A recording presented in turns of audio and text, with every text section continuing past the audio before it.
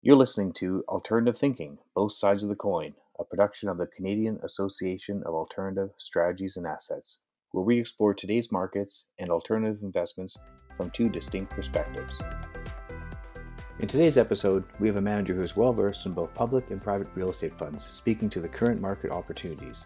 And on the other side, we have an allocator whose family has been in Toronto real estate for 90 years, having built landmarks and communities in Toronto, and who now provides peerless clarity on managing through boom and bust cycles.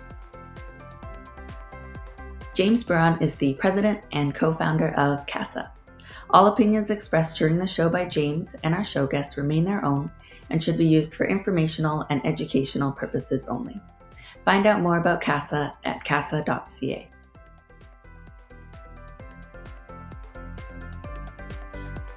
Welcome, everybody. This is April 2nd, and this is the CASA podcast, Alternative Thinking, Both Sides of the Investment Coin. And I'm James Buron with CASA. Today we have Adam Halbert with Timberline Equities and Jimmy Shan with Slate Securities. We'll start with introductions. Maybe you can start, Adam. All right, thanks, Jim. So my name is Adam Halbert. I guess I work as part of a family business and called Timberline Equities. I don't know what we are. We're a multi-asset owning family office. I focus mostly on distress and rail, but I mean we own hedge funds. We're fund of funds. We're direct investments. We own public, we own privates, we'll do private equity, we'll do venture. I think sometimes we get lucky, other times we don't. Other than that, it's just, family office. We've been in Toronto as an allocator maybe since 1930. As succeeding generations of people that have been investing in primarily the Toronto real estate market, but then we've branched out and diversified into other markets. Great, thanks. Do you do venture capital at all, or is it mostly the higher tier stuff like private equity? We do venture capital, and I say that a little bit hesitantly. We've done a couple education companies in the last few years, which there were more initiatives by the guys in our office that wanted to find social benefit and places to park their cash that kind of align. I don't like venture capital all that much, especially now, because I think it's a relatively risky space and it's been very, very frothy, and I don't understand revenue multiples very well. But I mean, yeah, I'll do it if it makes sense. I'm not always there every day. Cool, thanks. And Jimmy, what have you been doing the last couple of years? Yeah, thanks, James. So I'm Jimmy Shan. I'm a portfolio manager at Slate Securities. My partner and I, we launched Slate Securities a couple of years ago to invest in publicly traded real estate companies and direct real estate as well. All we do is real estate. And the idea of playing in both public and private markets was, we often saw a disconnect between those two markets. A building could be priced very differently if it's within a REIT or by the private market. And so by playing in both markets, we have the flexibility to pivot to where the opportunities are. So that's what we've been doing last couple of years. And I would say that in this kind of environment where the disconnect is becoming even more pronounced as the private market is effectively at a standstill, whereas the public market is discounting a lot of the REITs today. Some of them at pretty significant discount. And so it's safe to say, at least from our standpoint, is that that's where we see the opportunities, is the public markets. As an organization, Slate Securities, we are affiliated with a larger private equity firm, Slate Asset Management, and it puts us in a good situation in being able to get good intel of what's happening in the private market, and so that allows us to also make better investment decisions. Right, and I know your partner Fraser was in derivatives for years, and very much in, I guess it's not really public markets, but kind of more the higher twitch. And then in your previous role, I think you were a lot more in the public markets as well. And how have you found if you had any adjustment to the private markets, or is it more like is it the same thing, but the price discovery is a lot faster in the public markets? Yeah, sure, absolutely. Yeah, last 15 years I've been a sell side REIT analyst, so I have been in the public markets. You know, the difference between the public and private is actually quite dramatic. The public markets, as we know, is a highly discounting machine, and so in times like today, where there's a lot of uncertainty, the bull case and the bear case are equally plausible. In a situation like that, explains the volatility because the market's constantly trying to guess as to what the outcome is going to be, and as a result, discount that outcome into the stock price today. In the private market, again, because of where we sit within a private real estate equity firm. We see how the underwriting of real estate gets done, and it's certainly not done the way public markets are done. It's a Yeah. 10-year DCF. It's very much on the asset. It's less macro, whereas the public markets is probably, I would argue, a lot more macro, especially today. So it's different time horizon, and because of that, actually, and the players are different too, right? The players in the public markets are dramatically different than the players in the private market. But again, Hmm. real estate is unique in that we have those two parallel markets, and so that same building will be priced very differently depending on the players, depending on the time horizon, and depending on what you focus on. And so that's the type of opportunity we're trying to capitalize on. Very good. And well, let's hear from the other player, and Adam. How does your family office like to get access to real estate? Is it the REITs or through an advisor or like a fund or construction, or do you just like to do your own direct deals, or did you guys maybe just build your office building and just leave it at that? Like how have you guys generally got exposure to real estate? Our exposure to real estate probably goes back to my great grandfather's fashion business and the fashion building at Richmond and Wow. Spadina, which we still own. I think and we own the Balfour building across the street. I mean, you have to look at Toronto in terms of its, maybe 50-year progression from 1970 to today. And if you ask most guys in real estate, especially the old guys, they'll say, Toronto was a backwater until was it the 1970s when all the English speakers left Montreal and they moved to Canada and to Toronto. Sorry, not Canada. Well, what? Yeah, because when was the TD Center? 1967, eh? So that was kind of when we kind of became a city sort of thing, or With Cadillac Fairview, and I think that's a Mies van der Rohe design. I mean, Toronto was always a second-tier city to Montreal until after that moment, hmm. and a lot of us who were pre-existing in buy and sell mercantile type businesses, and we were in the schmata business. It's the fashion building. The rag Grandfather, trade. great Yeah. grandfather was, you know, rag trade, traveling to New York City to Bloomingdale's, buying some product, taking some pictures, and then duplicating it here, almost like someone would do Yeah. in Vietnam today. Um, but fast forward, he started to build buildings, and I don't understand the exact progression because I never spent a lot of time with him. But I mean, you look at his portfolio, and we still own, 650 Briar Hill, or my cousins do, and we still own, I don't know how many acres, maybe 200 acres in 416, Wow.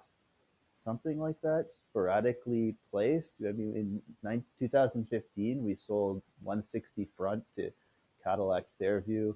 I think I can access the market from a multiple Hmm. of different angles, and that any single player, especially the longer held family companies, know us, mostly philanthropically now, but we have existing joint ventures with a lot of people and good reputations, talking to bankers, even the other day, we don't have any debt really. And Hmm. so, we're more of a fictitious element of the commercial lending space, but they know us because they drive down the street and they see the buildings that we own. In years past, the guys that were doing business and building were active in the borrowing front. The real estate market for me is basically, I know the players. This is basically home, and so I would not do business in real estate when I have the opportunity to do so because I have a lot more transparency than other people. Hmm. Um, and it's a wonderful thing. That's cool. I know you also do. You mentioned earlier, like distressed and railroads, and how is it distressed? Is that distressed real estate that you're getting into, or? In the years as we've diversified our portfolio, and it's a lot of that is my dad and seeing opportunities, and being in the deal flow in the Toronto community. So you get approached with deals, and if you know the circuit, everyone who has a good idea is around, and you're only two or three people removed from that good idea, and they show up at your door. And so my dad set up a private equity business that was not real estate in the 1990s with a guy named Brad Mm-hmm. Ashley called Privec. And there have been various derivations. It went to institution. We've included Wow. and Yeah. we've been in certain deals and not in others. But obviously, multiples have grown from 4 to 10 or plus, and we don't like that. And we're fairly conservative people that don't like leverage, because as some people would recognize, especially the old timers, that the 1990s for business in Toronto was one of the worst periods of time, perhaps in Canadian business history. You have the ONY bankruptcy, you had the Trizec bankruptcy. All of the family offices that were in real estate for development were, somewhere between 60 to 80% levered, with the CRA holding some other junior position. And at some point, some guys realized that it was a good idea to not have all your eggs in one basket. And we've lasted, which is a testament of maybe some luck. You didn't go Campo, did you? We did not go Campo, but we also never built 160 Front Street, right? That's a building that had 10, 15 times density on it. It's a parking lot. Since my great grandfather tore down the hotel, which he bought from CN, I'm Mm-hmm. pretty sure. Um, and no, I mean that site had been around for years, and as kids we all knew that there was two 50-story buildings planned for that. We could do it, but fundamentally we're not going to take out $500 million of debt on two office buildings and risk everything just so that we can say, look what we did, right? It's a very low profile. I think I was taught to, donate charity anonymously. No one needs to know what you do. If you're honest about your trade, then you don't need to get publicity. You do it for its Mm-hmm. own sake. And if you love what you do, you're happy to be stealth, because what do you need other people to know your business until you actually need to go to sell? Yeah, exactly. Well, you mentioned baskets. So Jimmy, what sort of baskets are you in? Is it yeah? There's all these different types of real estate, or is there some kind of niches that you really love, that you've like with all of your years of experience in the REIT side, things that have proven well, and maybe are they better accessed with a REIT or through the private transactions, the directs? Yeah, sure. So I do want to say something what Adam touched on, Mm-hmm. which is the issue of leverage. It's interesting. I think after the great financial crisis, I was attending a big real estate conference, and there's a big panel, and all the who's who of real estate were there. And somebody asked, "What's the greatest lesson you learned?" And every single one of them said, "Oh, don't take on too much debt." To which the moderator said, "Well, that's like 1,000-year-old lesson." And when you think about today, like a lot of companies who are going to get into trouble coming out of this crisis is going to be exactly the same issue, which is leverage. Leverage can really kill you if you don't use it in a disciplined way. And I think that's what the 1990s certainly showed, or taught a lot of the people who are still in business today not to do. So today, for instance, when everything's been sold off in the real estate space, I think the most important criterion is survivability. Who's got the liquidity, who can carry through this downturn. If your tenants don't pay rent for the next couple of months, can you still survive? And I think that's going to be proven out over the next little while. And I think, luckily, a lot of people, who were who were operating real estate during the 1990s, they've learned their lesson, and so a lot of the REITs are actually very well capitalized today, which is a lot of them are in a good position. But in terms of portfolio building, our philosophy is actually quite simple. Um, we invest in about 10 to 12 asset classes, and we would rank each asset class based on the risk return profile of that asset class over the long term. And so what we've found, ironically, is that some of the more niche real estate asset class have tended to perform the best over the long term. Asset classes like manufactured housing communities, which is basically a land rent, self storage, and multi res have performed very well over the long terms, and all three of which are kind of more what I would call population driven type of real estate. Asset classes that usually show up in pretty brochures are like office buildings, um, tend to be a lot more cyclical and also consume a lot of capex. And so you can make money in office, but if you buy and hold, um, uh, you better be sure that you're getting in at the right point in the cycle, because over the long term they haven't proven to be as strong a return, relative to the risk, than some of the other asset classes. So how we do it is we rank these different asset classes based on what we like, and then we're trying to find the best value for money in each of the asset Hmm. class. And we could find that opportunity in either public markets or private markets. And the example I would use is just late last year, the publicly traded industrial REITs in Canada were trading at very high multiples, and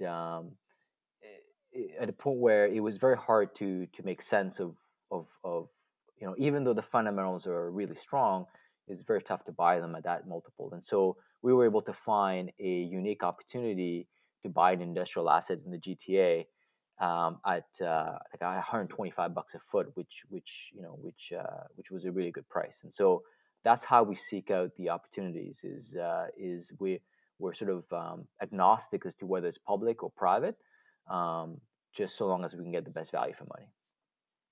That's great. Thanks. Yeah. So how you mentioned tenants paying rent? How what do you think is going to come of this crisis? Because it seems I'm not sure if this is true. You're close to it than I am, but governments are kind of saying you really can't evict, and then tenants are saying, well, we've got real trouble, and there'll be more of it. I think because the Q and Q2 is quarantine because Trudeau kind of said this is going to be until the end of June. People basically at home, and so if you're in the commercial real estate market, are you going to get rents, and how might you or some of your peers mitigated some of that? I don't know if there's insurance, but how what do you think is going to happen in the near term? And then uh, part two, after this, what's the aftermath of COVID? Is it a change to the way people work and where they live, where they are during the day, or is it just going to go back back to normal, back to the same party? Yeah, I mean that's a big concern, and that's been the topic of the day for the last couple of weeks in the real estate circle, especially yesterday. I think what we're gonna find out over the next few days is how many tenant, what percentage of tenants paid their rents, and what percentage skipped. We're hearing all kinds of different anecdotes, but Hmm. really nothing firm right now. But it's really hard to tell. I can tell you that where people are fearing the most is in the retail space, right? And Right. and sort of intuitively that makes sense. If your strip centers are closed or your malls are closed, how is the hairdresser going to be paying you the rent? And Yeah. so I think the market recognizes that risk, and that's why you've seen retail already having sold off, given the headwind of e-commerce. I think has sold off even more, because of this added issue of which tenant's gonna pay, and then who's gonna survive out of this. And that is really the big question. And to answer that question, you kind of need to know how long this downturn is gonna last, right? And then when we do get back, is this going to be a V shape? Are we going to get back to normal, or are we still going to? Is it going to be a more of a prolonged recovery? And is the downturn long enough that's going to cause permanent damage to tenants? Um, you know, the problem today is that it's a wide the range of probable outcome is very wide, and so you can argue it's a V shape, or you could argue it's a U shape. I mean, it's Or an it's L or an I. Yeah. any letter you want, but but that is a real concern. I think that's what that's part of the reason why the REIT space has sold off a little bit more than some other sectors is because of that. There's been a lot of, especially on the residential side, where there's a lot of sort of almost backlash against landlords. But recognizing that yes, some tenants have lost their jobs, they can't afford to pay rent, but landlords need to pay mortgages and property taxes and Yep. utilities, et cetera, et cetera. So that buck can be passed for so long. But we'll find out. Every company has come up with different type of response. Some of them have proactively offered programs for the tenants who have extreme financial difficulties. But I think it's a bit too early to tell. The next few weeks, we'll find out really how many tenants have skipped rents. That's great. Thanks. How about from you, Adam? Like from the properties that you have, are you worried about tenants maybe not paying going forward? And how do you think maybe the nature of work might have changed, or if it has? Good question. I've been looking for distressed properties for 2 years, and I've been called crazy for 2 years. And so, um, I think the way we've looked at it is, I mean, first of all, the cycle of our businesses are such where there's different lines of succession and different levels of people that are leaving and exiting, and and the structure for leverage and growth hasn't been in place since especially since we've been trying to delever and divide things into separate buckets.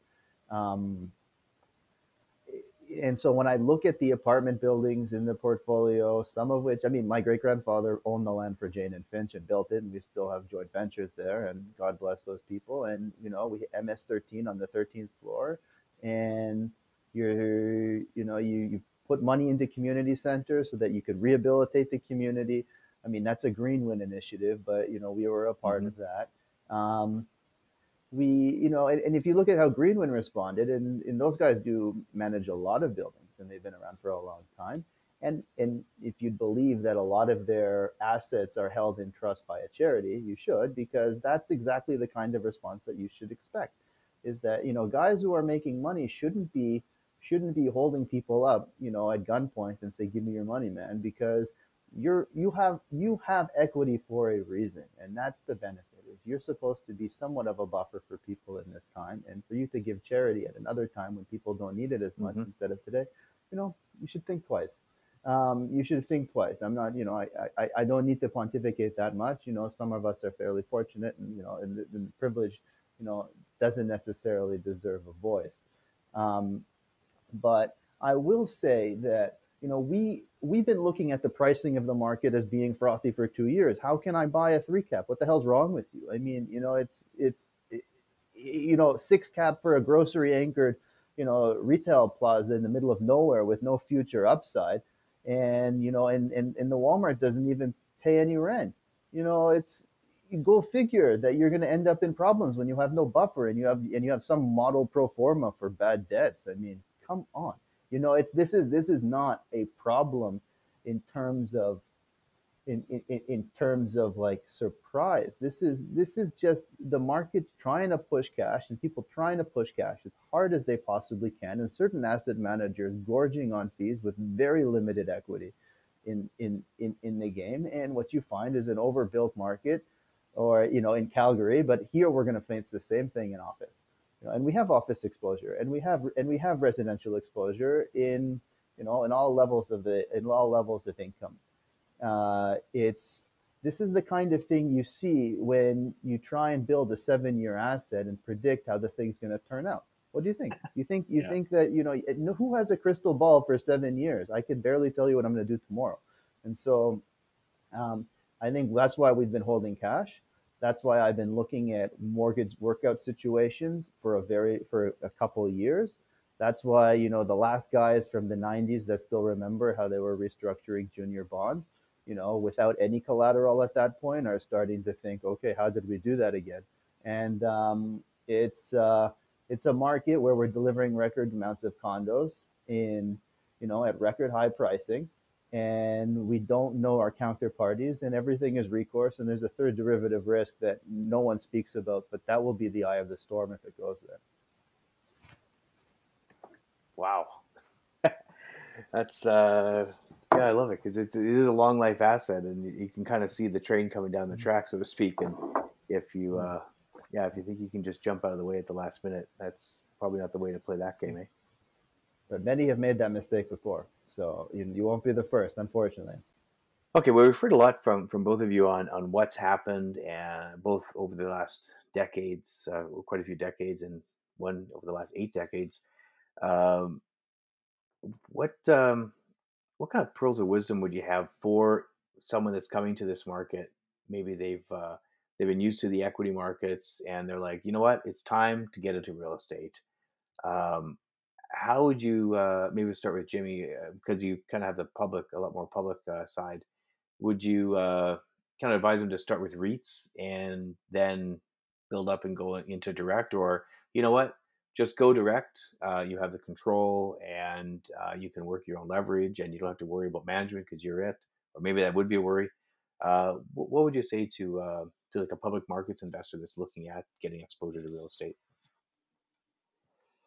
Yeah, I mean, right now, if you compare what's going on in the private market and the public markets, well, I could tell you that in all likelihood, over the next couple of months, there's really nothing going on in the private market. I don't think anyone would be transacting to any large degree. Hmm. I know the guys at Slate on the private equity side, it's all pens down. Let's wait and see how this shakes out. And so there's probably not a whole lot to do on the private side, at least in the short term. Um, I'm not sure the decision to go into public markets. It's really about where, in my view, where the opportunities are, but also as an investor, where is your comfort level, right? Because when one of the reasons why a lot of these private REITs, the non-listed REITs, have become popular, and in fact, Blackstone, I think, have this Mhm. non-listed REIT that's gone from 0 to 12 billion in 3 years. And I think part of the reason is because a lot of investors don't want to see the volatility in the public markets. Right. Just don't Doesn't date mean the it. public. Don't appraise it yet, eh? Or don't tell us the price. That's Yeah. right. That's right. There's a daily mark. There's a minute by minute mark in the public markets, and whereas in the private market, you don't see the mark. And if you do, it's once a quarter maybe, or even once a year. And there's pros and cons to that, right? Because sometimes especially when the volatility is so high in the public markets, you're the biggest enemy. I think I read something the other day by somebody who said that, like, we're now entering a period where your returns are going to be based on your behavior as much as the fundamental outcome. And so public markets, because you see the daily mark, it could make you do things that you shouldn't be doing. And whereas, in some ways, buying into something direct where you don't necessarily see the mark, it doesn't make you do things unnecessarily for short term, with a short term mindset. So I Mhm. think it really depends on that. But I mean, from our perspective, because we play in public markets, I think the opportunity today is in the public markets, but we're being very careful, right? We don't know, as I mentioned, how long this is going to last, how many, what permanent damage will incur by some of the tenants, and so we're prudently allocating to the public markets today. Um, so that's kind of, and then I would say, for somebody entering the market, I would say, again, like going back to sort of behavioral biases.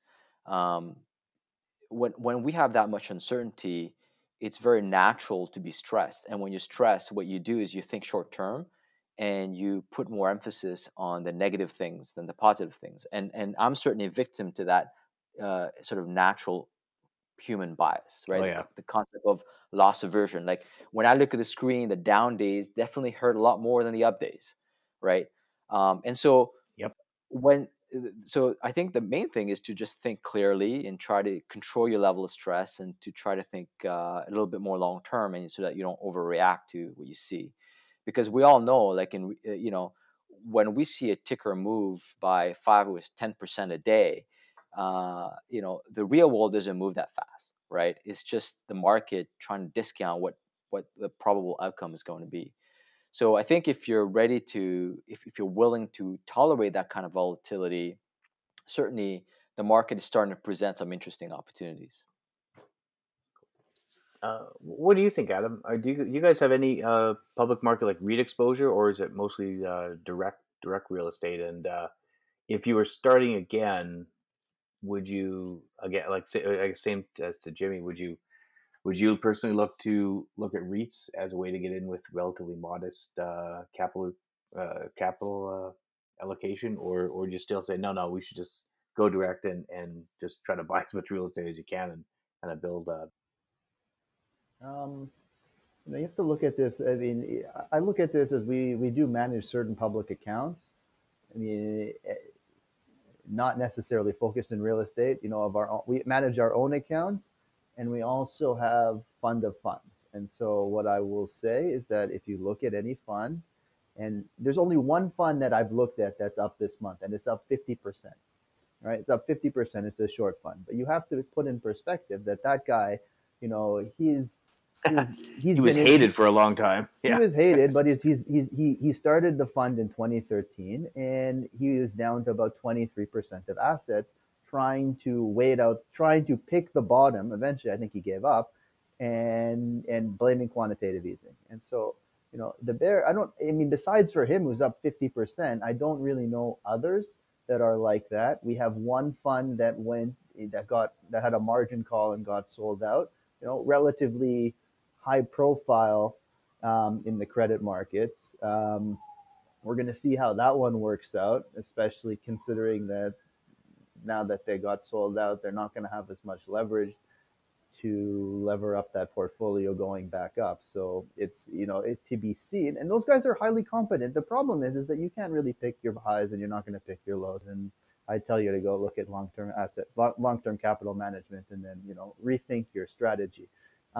We sold out of the publics in equities in January, and the impetus for that was I've been spending a lot of time looking over the different regulatory regime between the US and Canada in terms of bank oversight and how credit losses are managed and how they take provisions. And you'll see a discrepancy between the two systems, even though you wouldn't know it and no one talks about it. And so, thinking about that, and then trying to, and anyone who's in distress, you say you talk to anybody, and they say there's no loans in special, even though you walk into Calgary and it's 25% vacant, trying to sell me a rent stabilized 5 cap in an office building that's completely empty. And you can go and do whatever you want, but I'm not buying that. And so when I left there at that point with that offer, and they offered that, they tried to sell that to me, and that was when oil was $30 a barrel. We're going to see what happens when it's 5, and then they're thinking that oil may go negative actually in Canada, because Hold on, what? How oil does that oil work? prices may go negative. I don't know, but that was a call, and I think it has to do something to do with storage. Um, I think it has Oh to do yeah, with the yeah, transportation yeah, to storage, because yeah. you can't just, you have to keep pumping, and you can't just pour it over the countryside. It's not that's not Yeah, it's acceptable definitely and not any illegal, longer. and Yes. definitely not no longer legal to do that. And so I would say, we're not looking to do any public investing right now. I think my dad, after he sold out, after they had the major drawdown in the markets, he started to say, okay, let's get into Hydro One. Let's do some utilities. Those are safety nets. But then I have a friend in the railroad industry. He's like, our garbage business is down 50%. Like, what do you mean? Isn't that recession proof? He's like, yeah, but half of it is restaurant waste. I'm just like, Ah, what the hell's wrong with you people? I mean, seriously, like, you can't predict this kind of stuff. I mean, you're gonna think that the restaurant waste is 50% of waste for some of these public companies, and then Hydro One, and these restaurants don't have power, and I mean, yeah, of course they're still keeping the refrigerators going, but why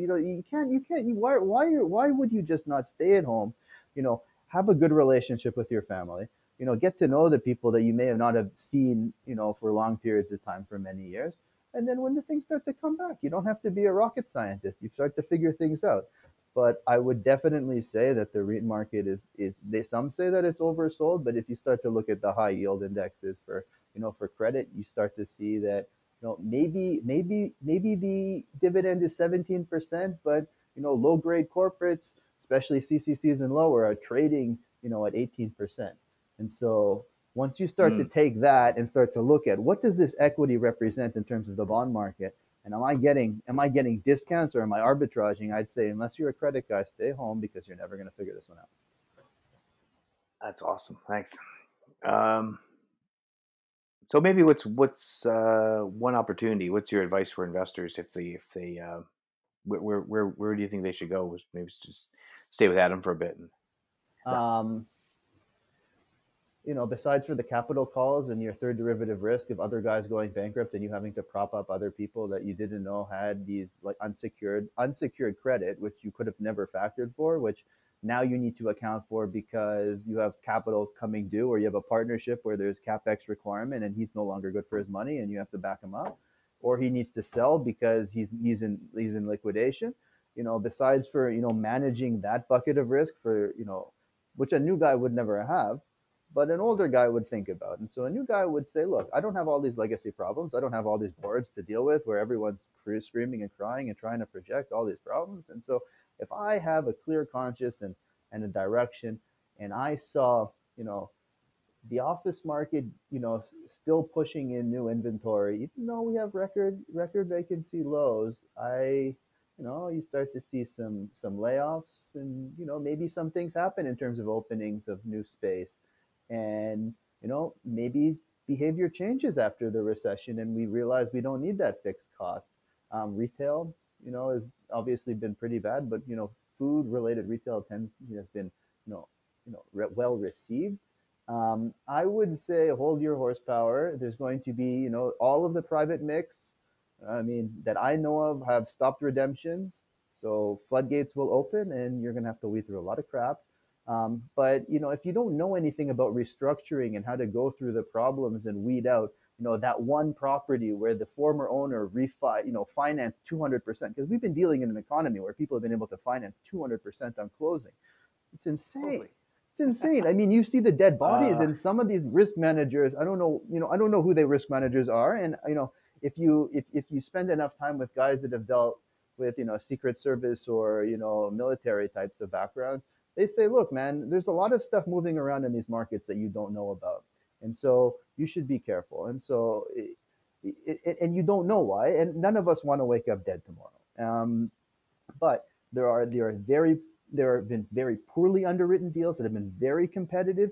And if you buy a property and the guy had a plan for 200 homes, but he purchased another property right next to it where he put the plan for the stormwater pond for the site in place, and they don't, and the lender on one doesn't have a lien on the other, you're going to end up with the 200 homes that have nowhere to drain the water, and so you're not going to make any money. And so you have to think of the complexity. And so I would say just wait for the bigger income producing companies that need cash because they have senior secured to just start to sell, and you're going to see a trickle down to the smaller stuff, and find your nice income property and stay at home and earn your, maybe you'll get a 7 or 8 cap at that point. Like, holy crap. I mean, you think about that in terms of 2 years ago.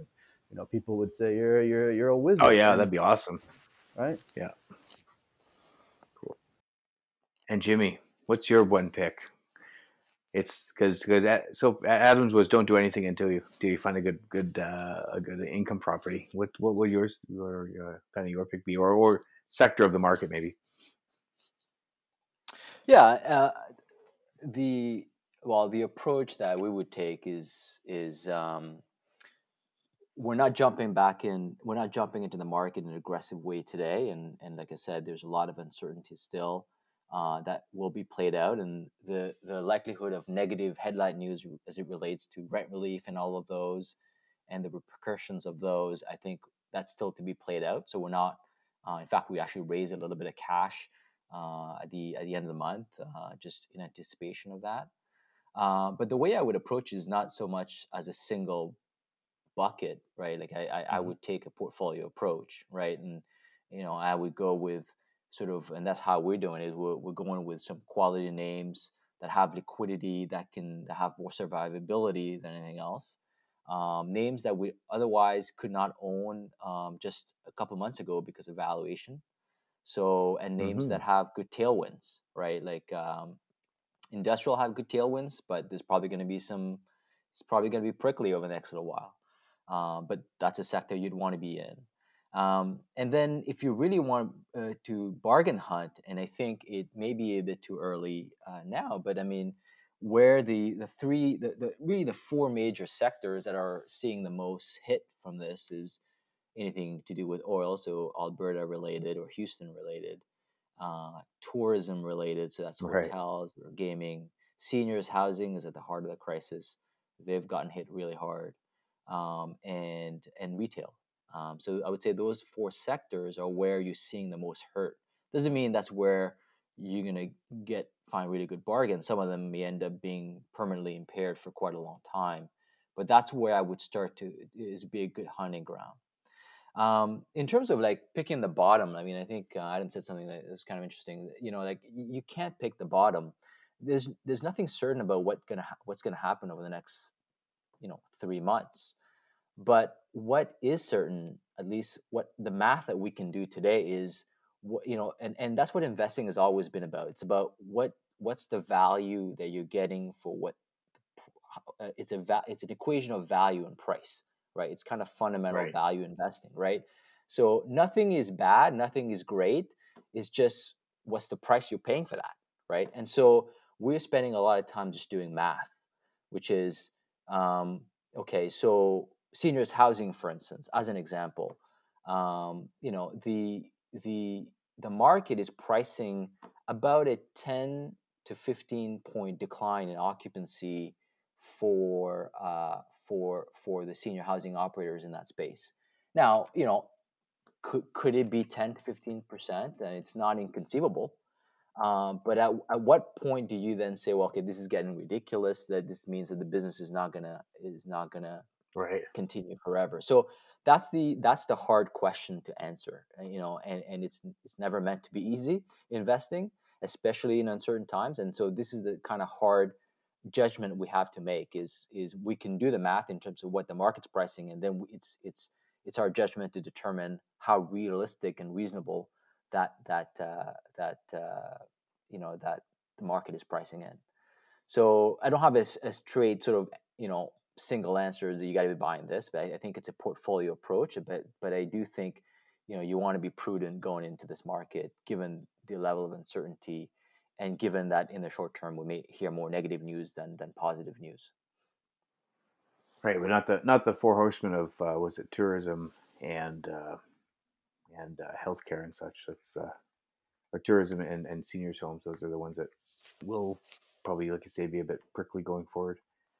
Yeah, and retail.